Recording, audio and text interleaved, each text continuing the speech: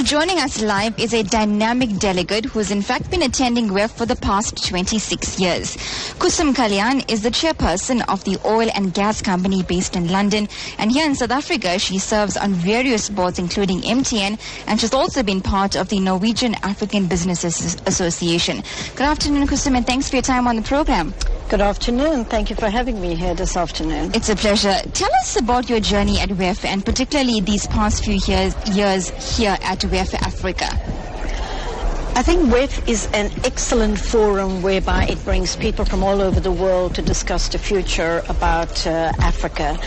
And I think in the last few years we've had interesting conversations, not only conversations, but about how we can implement the discussions that have been taking place. I think it's good to have conversations, but I think more important, it's the implementation of those projects that we have been discussing.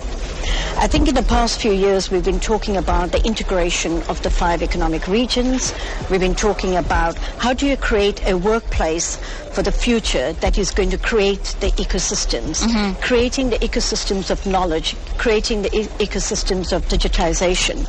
And I think all those matters were discussed at the WEF last year and this year.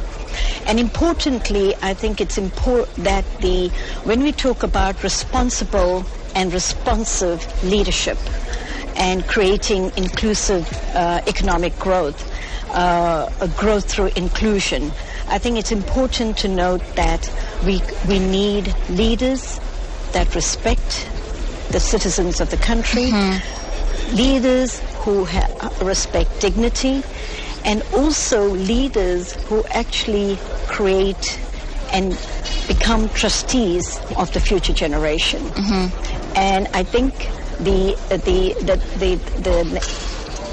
it's changing in Africa.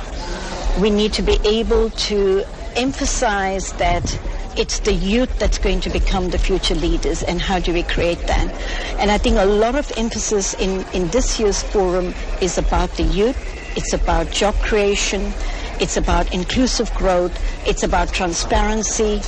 It's about ensuring that we have created an environment whereby the opportunities come with the training, it comes with the development, and creating those job opportunities. So what we call the job-enriched economic growth. In terms of the role of women in business, we've spoken to very few women this week, in fact, which is why we were pushing for an interview with you. So it's great to have you here. In terms of the role of women in business and in leadership positions, is that being taken seriously enough on the African continent, do you think? I think it's taken very seriously. When I travel into Nigeria, which I do so very regularly, I notice that a lot of the entrepreneurs, a lot of the key institutions and businesses are chaired by women. The CEOs are women. So whether it's the banking institution, whether it's the oil and gas industry.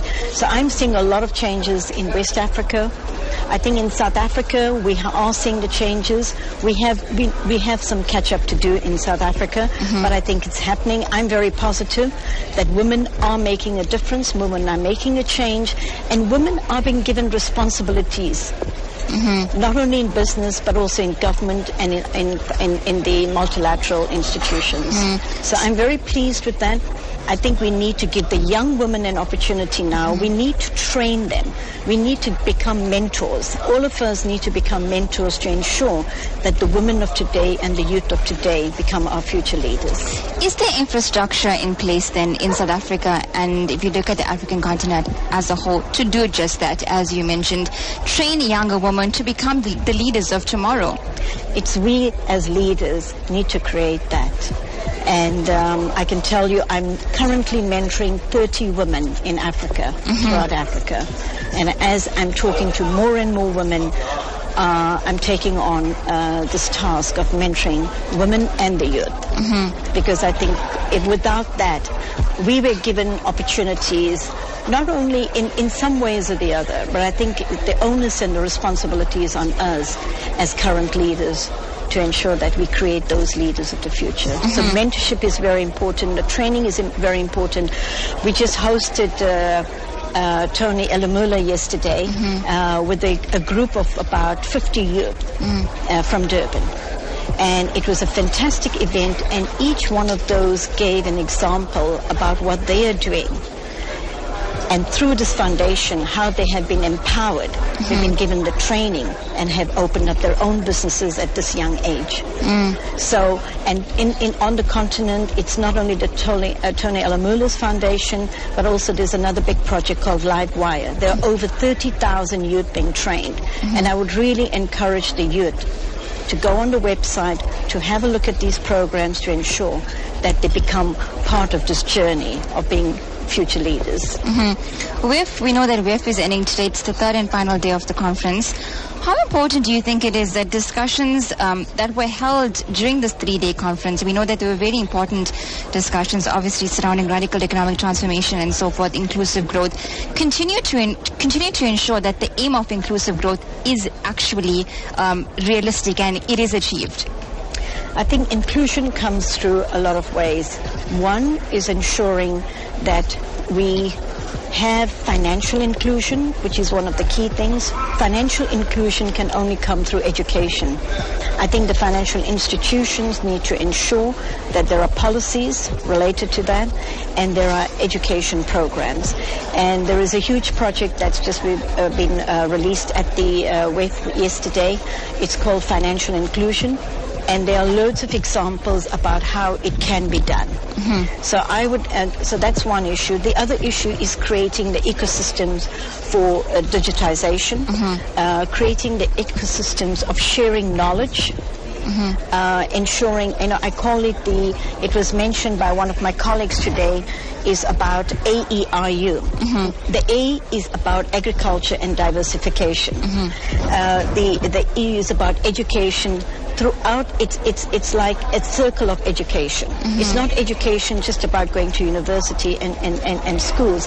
It's about education in the economic field. It's about education in digitization. I constantly refer to digitization because it's going to be the future of this world. And the other issue is infrastructure, energy. I talk about the opportunities. The opportunities is related to, because there are opportunities in every sector. There is a value chain in every industry whereby the youth can be involved in those opportunities. So I think WIF has become a convener of people who can share the knowledge, people who have been involved in projects and from the discussions, there will be many projects that WIF will be working on. The institution that I'm advising at the moment is involved in infrastructure. And today we talked a lot about the corridors. We talked about the North and South corridors. This was the outcome of the work that's been done during the year about the corridors, the North and South corridors, the East and West corridors, and how those corridors are creating the value chain for small and medium enterprises. Just as a final question then, we do have some other interviews lined up, so I just want to wrap this up quickly, but I want to get your perception on this. Do you think South Africa is on its way to successfully achieving radical economic transformation? We need to define what is radical. I think we need economic transformation. I think South Africa's been radical transformation comes with economic policies. Radical transformation comes with implementation. And I think we're on the road to that, and hoping that in the next year or so we will be getting out of the under 1% growth rate to at least 2 to 3% growth rate. And that was Koosum Kalyan, who is the chairperson of an oil and gas company based in London, and she's here in South Africa also serving on various boards, including the board of MTN. Thank you so much for your time on the program this afternoon. Thank you very much. It's been a pleasure. Thank you. Thank you.